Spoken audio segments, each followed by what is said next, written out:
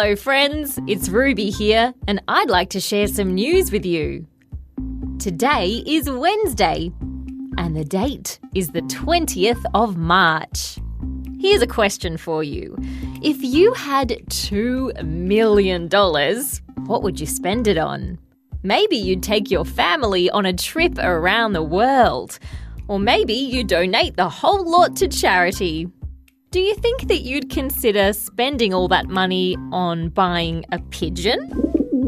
It sounds a bit crazy, doesn't it?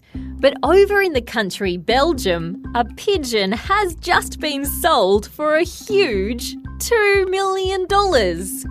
This pigeon isn't just any old pigeon. His name is Armando. He's 5 years old and he's a champion at racing long distances. Someone from China bought Armando and they're going to use him to try to breed lots of baby birds. They're hoping that because Armando can go really fast, maybe his babies will be able to as well. It might not be long before we see lots of speedy baby Armandos flying around.